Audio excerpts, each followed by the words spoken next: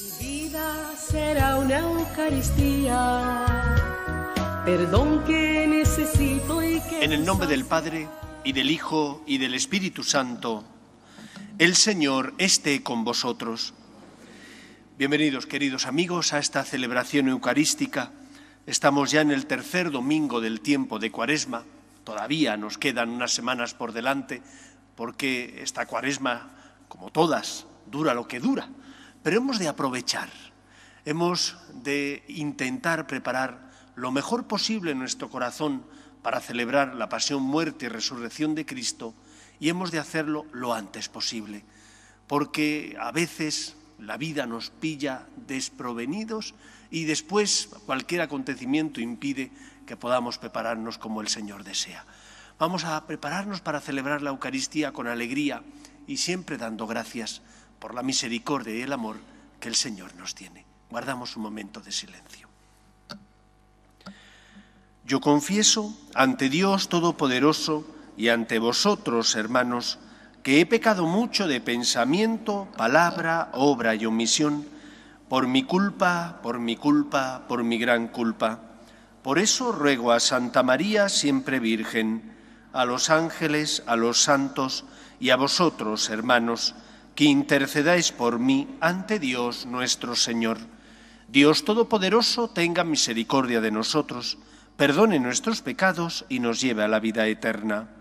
Señor, ten piedad. Cristo, ten piedad. Señor, ten piedad. Oremos. Señor, Padre de misericordia y origen de todo bien, que aceptas el ayuno, la oración y la limosna como remedio de nuestros pecados, mira con amor a tu pueblo penitente y restaura con tu misericordia a los que estamos hundidos bajo el peso de las culpas. Por Jesucristo nuestro Señor. Amén.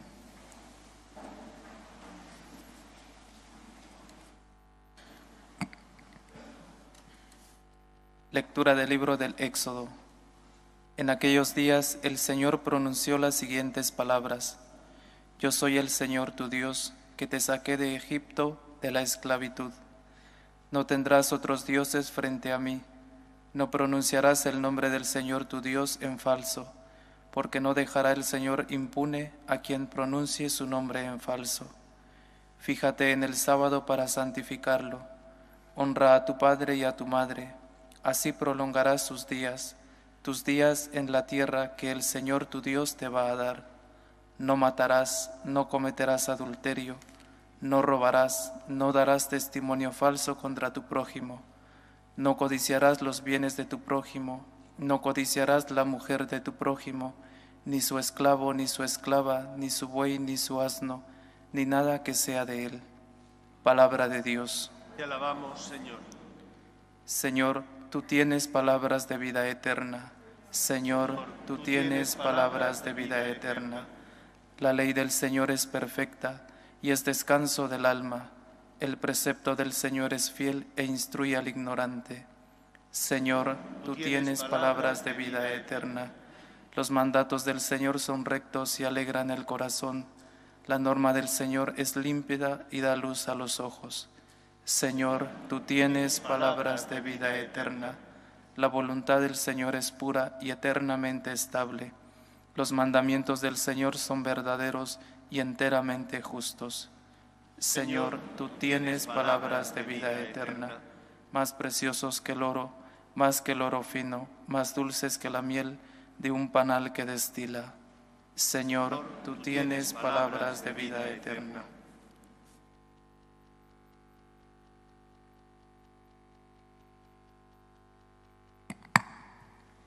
Lectura de la primera carta del apóstol San Pablo a los Corintios. Hermanos, los judíos exigen signos, los griegos buscan sabiduría, pero nosotros predicamos a Cristo crucificado, escándalo para los judíos, necedad para los gentiles, pero para los llamados judíos o griegos, un Mesías que es fuerza de Dios y sabiduría de Dios. Pues lo necio de Dios es más sabio que los hombres, y lo débil de Dios es más fuerte que los hombres. Palabra de Dios. Te alabamos, Señor. Tu palabra me da vida, confío en ti, Señor. Tu palabra es eterna, en ella esperaré. El Señor esté con vosotros. Lectura del Santo Evangelio según San Juan. Se acercaba la Pascua de los judíos y Jesús subió a Jerusalén y encontró en el templo a los vendedores de bueyes, ovejas y palomas y a los cambistas sentados y haciendo un azote de cordeles los echó a todos del templo, ovejas y bueyes. Y a los cambistas les esparció las monedas y les volcó las mesas. Y a los que vendían palomas les dijo: quitad esto de aquí, no convirtáis en un mercado la casa de mi Padre. Sus discípulos se acordaron de lo que está escrito: el celo de tu casa me devora. Entonces intervinieron los judíos y le preguntaron: ¿qué signos nos muestras para obrar así? Jesús contestó: destruid este templo, y en 3 días lo levantaré. Los judíos replicaron: 46 años ha costado construir este templo, ¿y tú lo vas a levantar en 3 días? Pero él hablaba del templo de su cuerpo, y cuando resucitó de entre los muertos, los discípulos se acordaron de lo que había dicho, y dieron fe a la Escritura y a la palabra que había dicho Jesús. Mientras estaba en Jerusalén por las fiestas de Pascua, muchos creyeron en su nombre, viendo los signos que hacía. Pero Jesús no se confiaba con ellos, porque los conocía a todos, y no necesitaba el testimonio de nadie sobre un hombre, porque él sabía lo que hay dentro de cada hombre. Palabra del Señor. Este acontecimiento de la entrada de Jesús en el templo y de la expulsión de los mercaderes en el mismo, este acontecimiento es narrado por los sinópticos, Mateo, Marcos y Lucas, al final de la vida pública de Cristo, cuando ya se va a iniciar su pasión, muerte y resurrección. Ocurre justo después de la entrada triunfal en Jerusalén, mientras que Juan, que escribe más tarde que el resto de evangelistas, se calcula que en torno al año 100 de nuestra era, y que sabe ya que existen otros evangelios y su finalidad no es, como los otros evangelistas, recoger los signos y prodigios que Cristo hizo, sino hacer más bien una reflexión teológica de los mismos. Juan los sitúa al inicio de la vida pública de Cristo, en una de las subidas de Jesús a Jerusalén, en la primera Pascua. No sé exactamente quién tiene razón. Todos los escrituristas suelen inclinarse más bien por creer que fueron los sinópticos los que son más fieles al relato histórico, mientras que Juan, que es más bien un evangelista teológico, le interesaban otras cosas y simplemente no le interesaba tanto la cronología, la fidelidad a la cronología histórica. Este acontecimiento es importantísimo porque junto con otros 2 sucesos, por una parte la resurrección de Lázaro y por otra parte la decepción de algunos de sus seguidores, porque Jesús no es un revolucionario político y no se enfrenta con el Imperio Romano, sino que dice aquella frase famosa: dad al César lo que es del César y a Dios lo que es de Dios. Estos 3 acontecimientos, entrada de Jesús en el templo y expulsión de los mercaderes, resurrección de Lázaro y la decepción ante la misión de Cristo, que no es un revolucionario político, dicen los teólogos, es la causa por la que Jesús es condenado a morir en la cruz. Parece ser que todo esto hace que los que mandan en el pueblo de Israel por una parte la casta sacerdotal, por otra parte también los fariseos, promuevan la muerte de Cristo. En cualquier caso, la entrada de Jesús en el templo viene a romper con un esquema, con una religiosidad que en el fondo era buena, pero que estaba viciada. El templo de Jerusalén es el único templo para el pueblo de Israel. Así como nosotros tenemos templos en casi todos los pueblos cristianos, los judíos solamente tenían este templo. Y lo que tenían en los pueblos eran las sinagogas, donde se estudiaba la palabra y la Torá. Pero templo solo había uno en Jerusalén, que fue construido por Salomón. El templo era el lugar de la gloria de Dios, era el escabel donde el Señor depositaba su gloria. Y por tanto, una vez al año ellos tenían que subir a Jerusalén a ofrecer sacrificios en perdón de sus pecados, en reparación por sus pecados. Algo que era bueno, que fue instituido por Yahvé, se convirtió con el paso de los siglos en algo negativo. ¿Negativo por qué? Pues porque debido a que tenía que subir el pueblo a ofrecer sacrificios, para ofrecer esos sacrificios había que pagar dinero. Y entonces la casta sacerdotal, que eran los que controlaban los donativos, se habían apegado demasiado al dinero y habían desviado el sentido de lo que significaban los sacrificios, que era un sacrificio interior que tú hacías porque querías cambiar, y como expresión de ese sacrificio interior ibas y sacrificabas un par de tórtolas, 2 pichones, un buey, un cordero, pero había un sacrificio interior, una conversión interior, y el sacrificio exterior era expresión de esa conversión interior. Se había convertido en una religión ritualista. Tú ibas, pagabas el sacrificio y te quedabas tranquilo. Pero no habías hecho lo más importante, que era la conversión interior. Y Jesús se rebela contra este problema. ¿Y cómo se rebela? Expulsando a los mercaderes del templo, diciéndoles que han convertido el templo, que debía ser casa de oración, en una cueva de bandidos, donde lo que hacen es mercadear. Y eso afectaba, evidentemente, pecuniariamente, afectaba muchísimo a la casta sacerdotal, porque ellos entendieron que Jesús iba en contra de sus ganancias. Jesús iba en contra de una religión ritualista y falsa, una religión que no ponía el corazón, una religión donde lo importante era cumplir con la norma y nada más, sin que hubiera conversión interior, ni dolor de corazón por tus pecados. Y claro, esta es una de las causas por las que Cristo es incómodo, y como es incómodo, entre unos y otros confabulan contra Jesús para que muera en la cruz. ¿Cuál es la primera enseñanza, por tanto, de este Evangelio?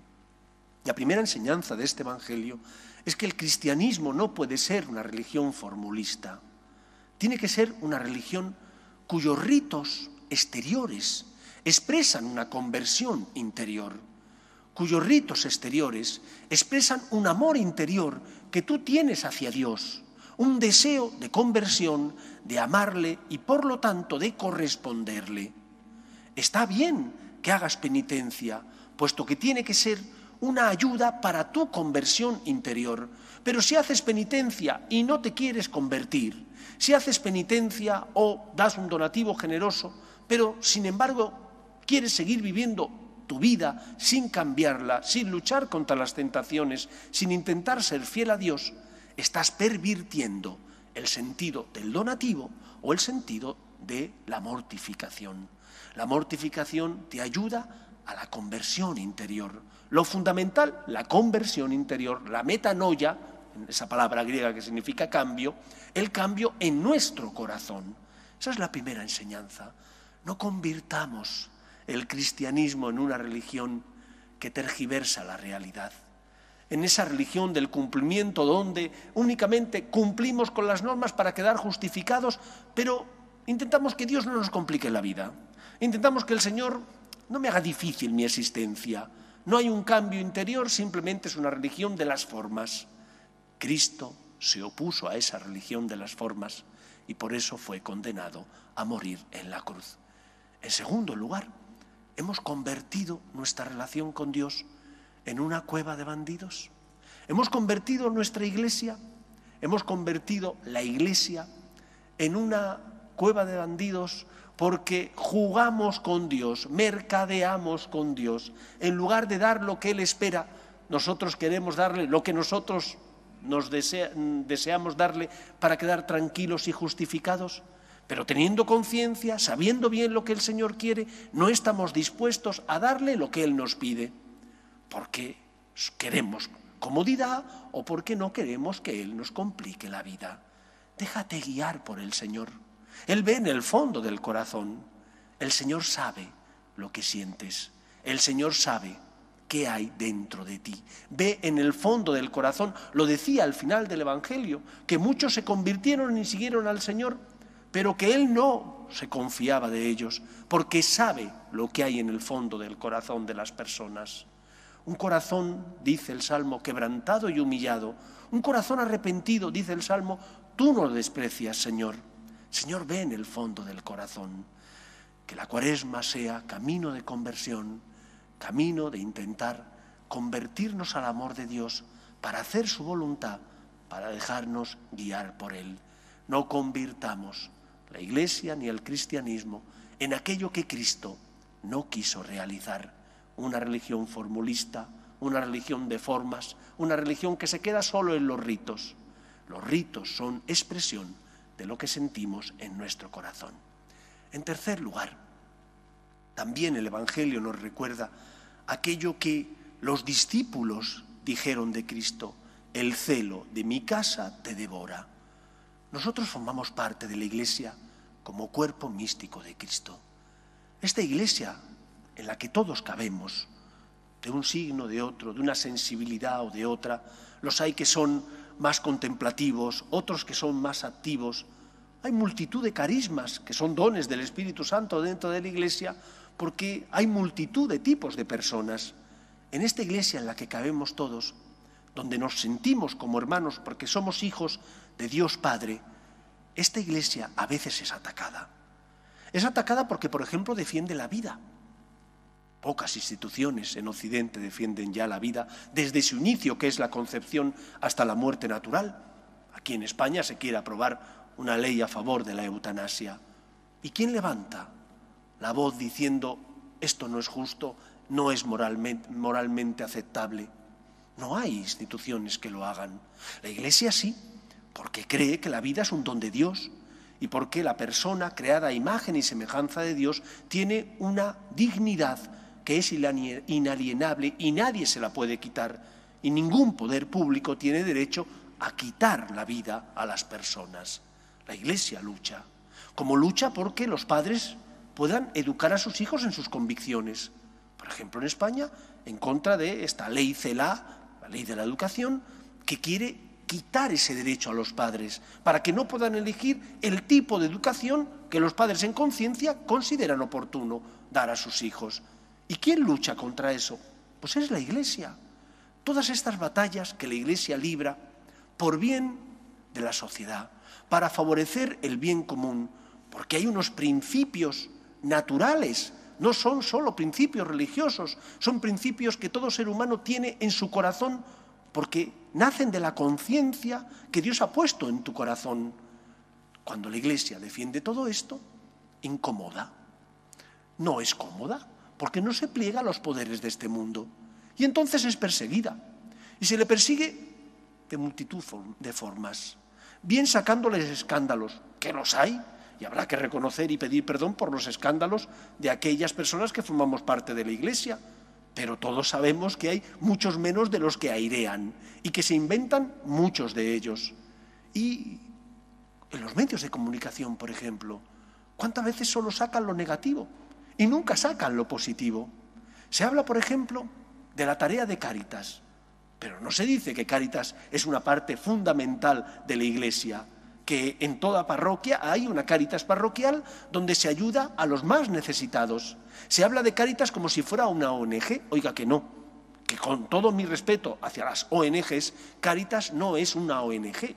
Es una asociación de la Iglesia dedicada sobre todo a ayudar a los pobres y necesitados de cualquier tipo y condición, de cualquier religión. No mira quién. ¿Y de dónde saca Cáritas los fondos? De los católicos. Que habrá fondos que provengan de la asignación que el Estado hace a las ONGs y asociaciones. Sí, pero la mayor parte de los católicos.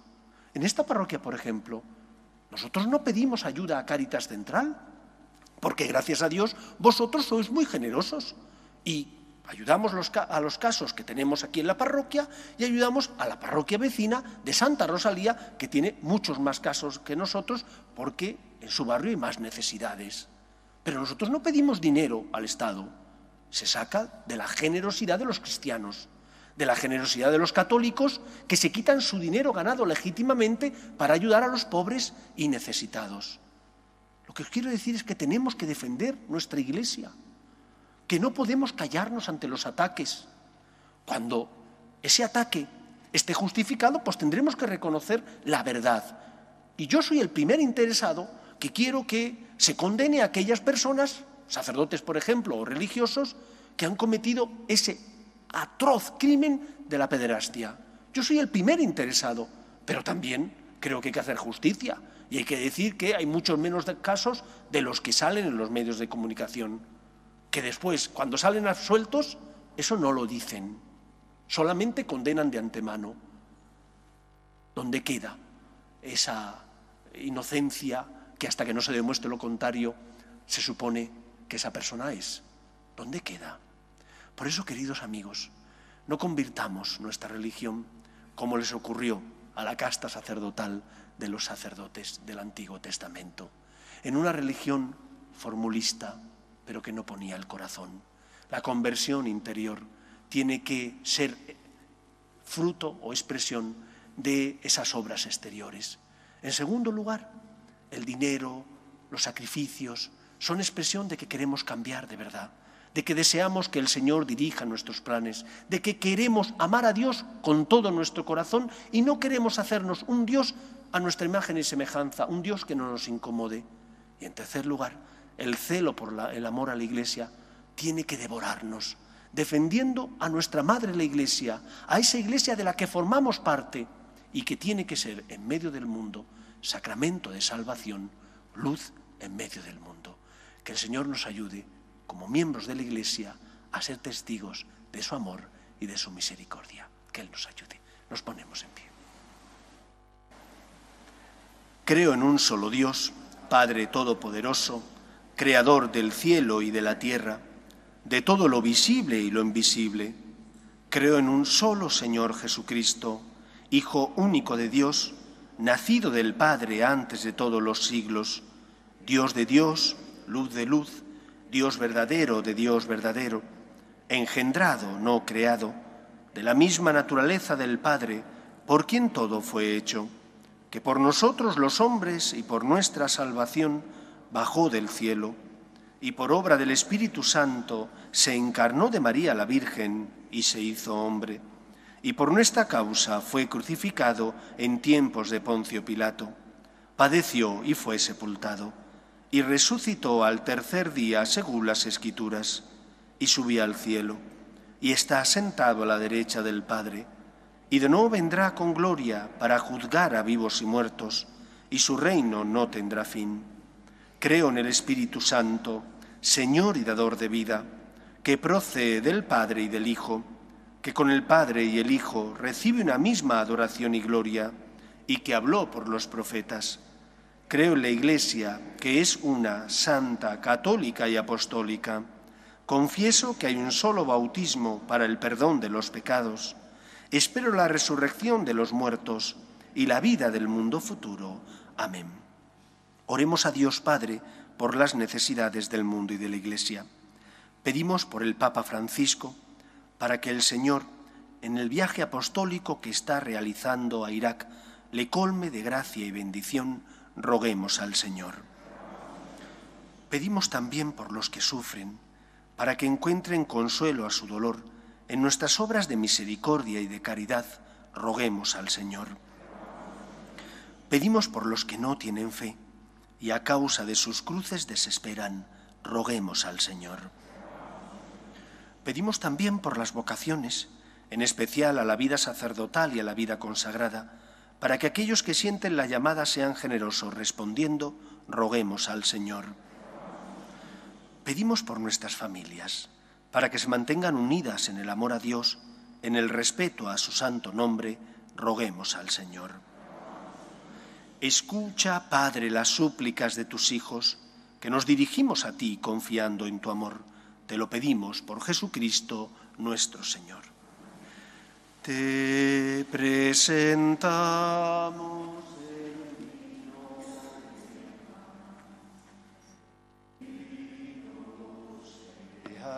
por siempre, Señor.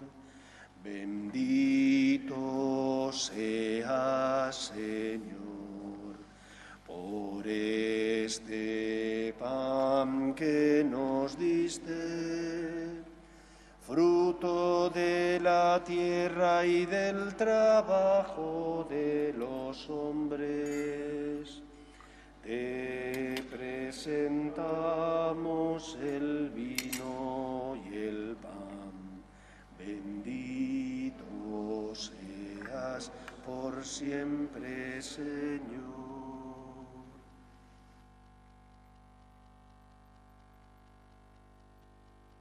Orad, hermanos, para que este sacrificio mío y vuestro sea agradable a Dios Padre Todopoderoso.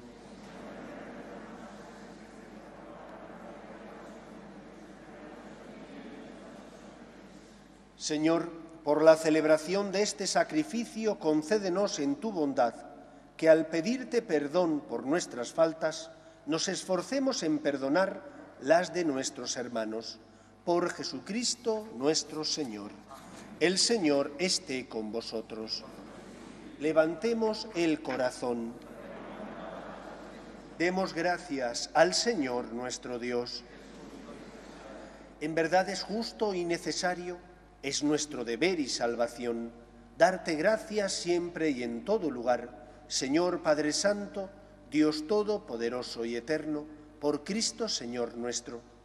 Por Él concedes a tus fieles anhelar año tras año, con el gozo de habernos purificado los sacramentos pascuales, para que, dedicados con mayor entrega a la oración y a la caridad fraterna, por la celebración de los misterios que nos dieron nueva vida, lleguemos a ser con plenitud hijos de Dios. Por eso, con los ángeles y arcángeles y con todos los coros celestiales, cantamos sin cesar el himno de tu gloria. Santo, santo, santo es el Señor, Dios del universo. Llenos están el cielo y la tierra de tu gloria. Hosana en el cielo. Bendito el que viene en nombre del Señor, hosana en el cielo. Santo eres en verdad, Señor, fuente de toda santidad.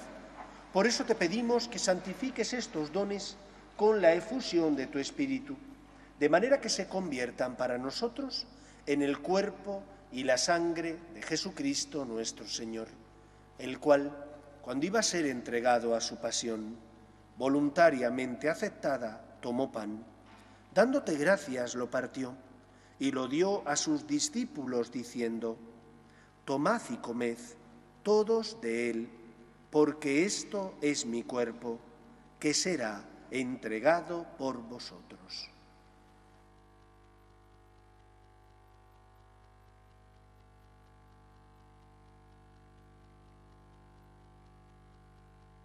Del mismo modo, acabada la cena, tomó el cáliz, y dándote gracias de nuevo, lo pasó a sus discípulos, diciendo: tomad y bebed todos de él, porque este es el cáliz de mi sangre, sangre de la alianza nueva y eterna, que será derramada por vosotros y por muchos para el perdón de los pecados. Haced esto en conmemoración mía.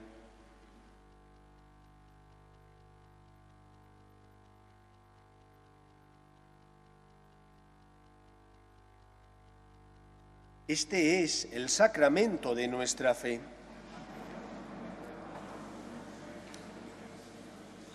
Así pues, Padre, al celebrar ahora el memorial de la muerte y resurrección de tu Hijo, te ofrecemos el pan de vida, y el cáliz de salvación. Y te damos gracias porque nos haces dignos de servirte en tu presencia. Te pedimos humildemente que el Espíritu Santo congregue en la unidad a cuantos participamos del cuerpo y sangre de Cristo. Acuérdate, Señor, de tu Iglesia, extendida por toda la tierra y reunida aquí en el domingo, día en que Cristo ha vencido a la muerte y nos ha hecho partícipes de su vida inmortal, y con el Papa Francisco, con nuestro obispo Carlos y todos los pastores que cuidan de tu pueblo, llévala a su perfección por la caridad. Acuérdate también de nuestros hermanos que durmieron en la esperanza de la resurrección, de tus hijos Miguel, José María, María Ida, Gabriel, Lola, Consuelo, Luis, Francisco, Tomás, y difuntos de las familias Herranz, Yacer y Ruiz Sánchez, y de todos los que han muerto en tu misericordia, admítelos a contemplar la luz de tu rostro. Ten misericordia de todos nosotros, y así con María, la Virgen Madre de Dios, San José, los apóstoles y cuantos vivieron en tu amistad a través de los tiempos, merezcamos por tu Hijo Jesucristo compartir la vida eterna y cantar tus alabanzas. Por Cristo, con Él y en Él, a ti, Dios Padre Omnipotente, en la unidad del Espíritu Santo, todo honor y toda gloria por los siglos de los siglos. Fieles a la recomendación del Salvador y siguiendo su divina enseñanza, nos atrevemos a decir: Padre nuestro, que estás en el cielo, santificado sea tu nombre. Venga a nosotros tu reino. Hágase tu voluntad en la tierra como en el cielo. Danos hoy nuestro pan de cada día. Perdona nuestras ofensas, como también nosotros perdonamos a los que nos ofenden. No nos dejes caer en la tentación y líbranos del mal. Líbranos de todos los males, Señor, y concédenos la paz en nuestros días, para que, ayudados por tu misericordia, vivamos siempre libres de pecado y protegidos de toda perturbación, mientras esperamos la gloriosa venida de nuestro Salvador Jesucristo. Señor Jesucristo, que dijiste a tus apóstoles: la paz os dejo, mi paz os doy, no tengas en cuenta nuestros pecados, sino la fe de tu Iglesia, y conforme a tu palabra concédele la paz y la unidad. Tú, que vives y reinas por los siglos de los siglos, la paz del Señor esté siempre con vosotros. Cordero de Dios, que quitas el pecado del mundo, ten piedad de nosotros. Cordero de Dios, que quitas el pecado del mundo, ten piedad de nosotros. Cordero de Dios, que quitas el pecado del mundo, danos la paz. Este es el Cordero de Dios que quita el pecado del mundo. Dichosos los llamados a la cena del Señor.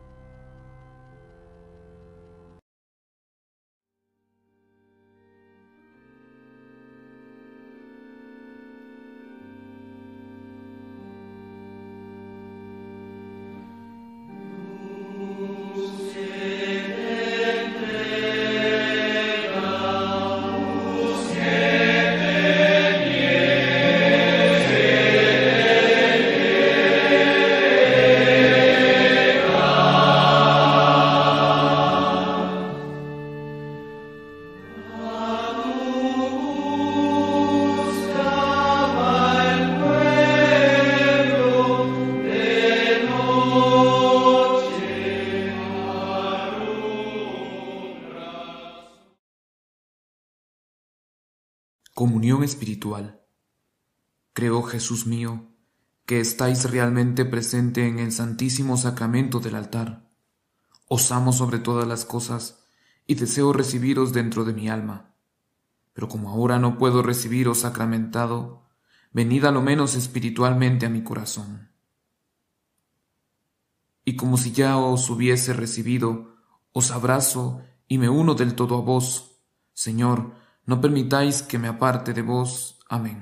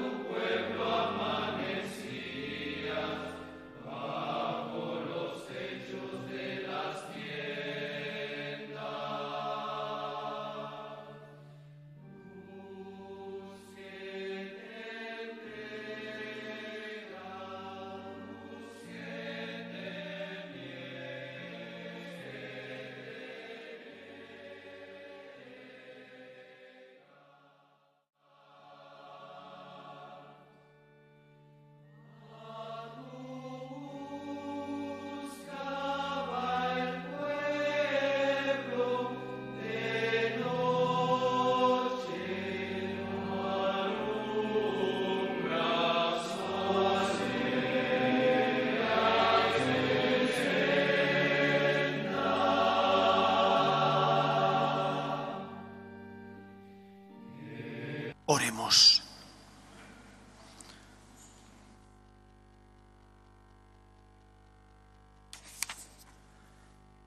Alimentados ya en la tierra con el pan del cielo, prenda de eterna salvación, te suplicamos, Señor, que se haga realidad en nuestra vida lo que hemos recibido en este sacramento. Por Jesucristo nuestro Señor. Os recuerdo que este jueves también el templo va a estar abierto todo el día. Expondremos al Señor al terminar la misa de la mañana. Lo reservaremos sobre las 8:15 de la tarde para que podáis venir a rezar un ratito al menos, tener un poquito de tiempo para que descanse vuestra alma en el amor de Dios. Y que si queréis confesaros, habrá ese día un sacerdote que confesará de 10 de la mañana a 12 y otro confesará de 6 de la tarde a 8:15, para que de esa manera vayáis preparando bien vuestro corazón a la celebración de la pasión, muerte y resurrección de Cristo. Espero que paséis una feliz semana. El Señor esté con vosotros y la bendición de Dios Todopoderoso, Padre, Hijo y Espíritu Santo, descienda sobre vosotros. Podéis ir en paz. Dios te salve, Reina y Madre de misericordia, vida, dulzura y esperanza nuestra. Dios te salve. A ti llamamos los desterrados hijos de Eva. A ti suspiramos, gimiendo y llorando en este valle de lágrimas. Ea pues, Señora, abogada nuestra, vuelve a nosotros esos tus ojos misericordiosos y después de este destierro, muéstranos a Jesús, fruto bendito de tu vientre. Oh clementísima, oh piadosa, oh dulce y siempre Virgen María, ruega por nosotros, Santa Madre de Dios, para que seamos dignos de alcanzar las promesas de nuestro Señor Jesucristo.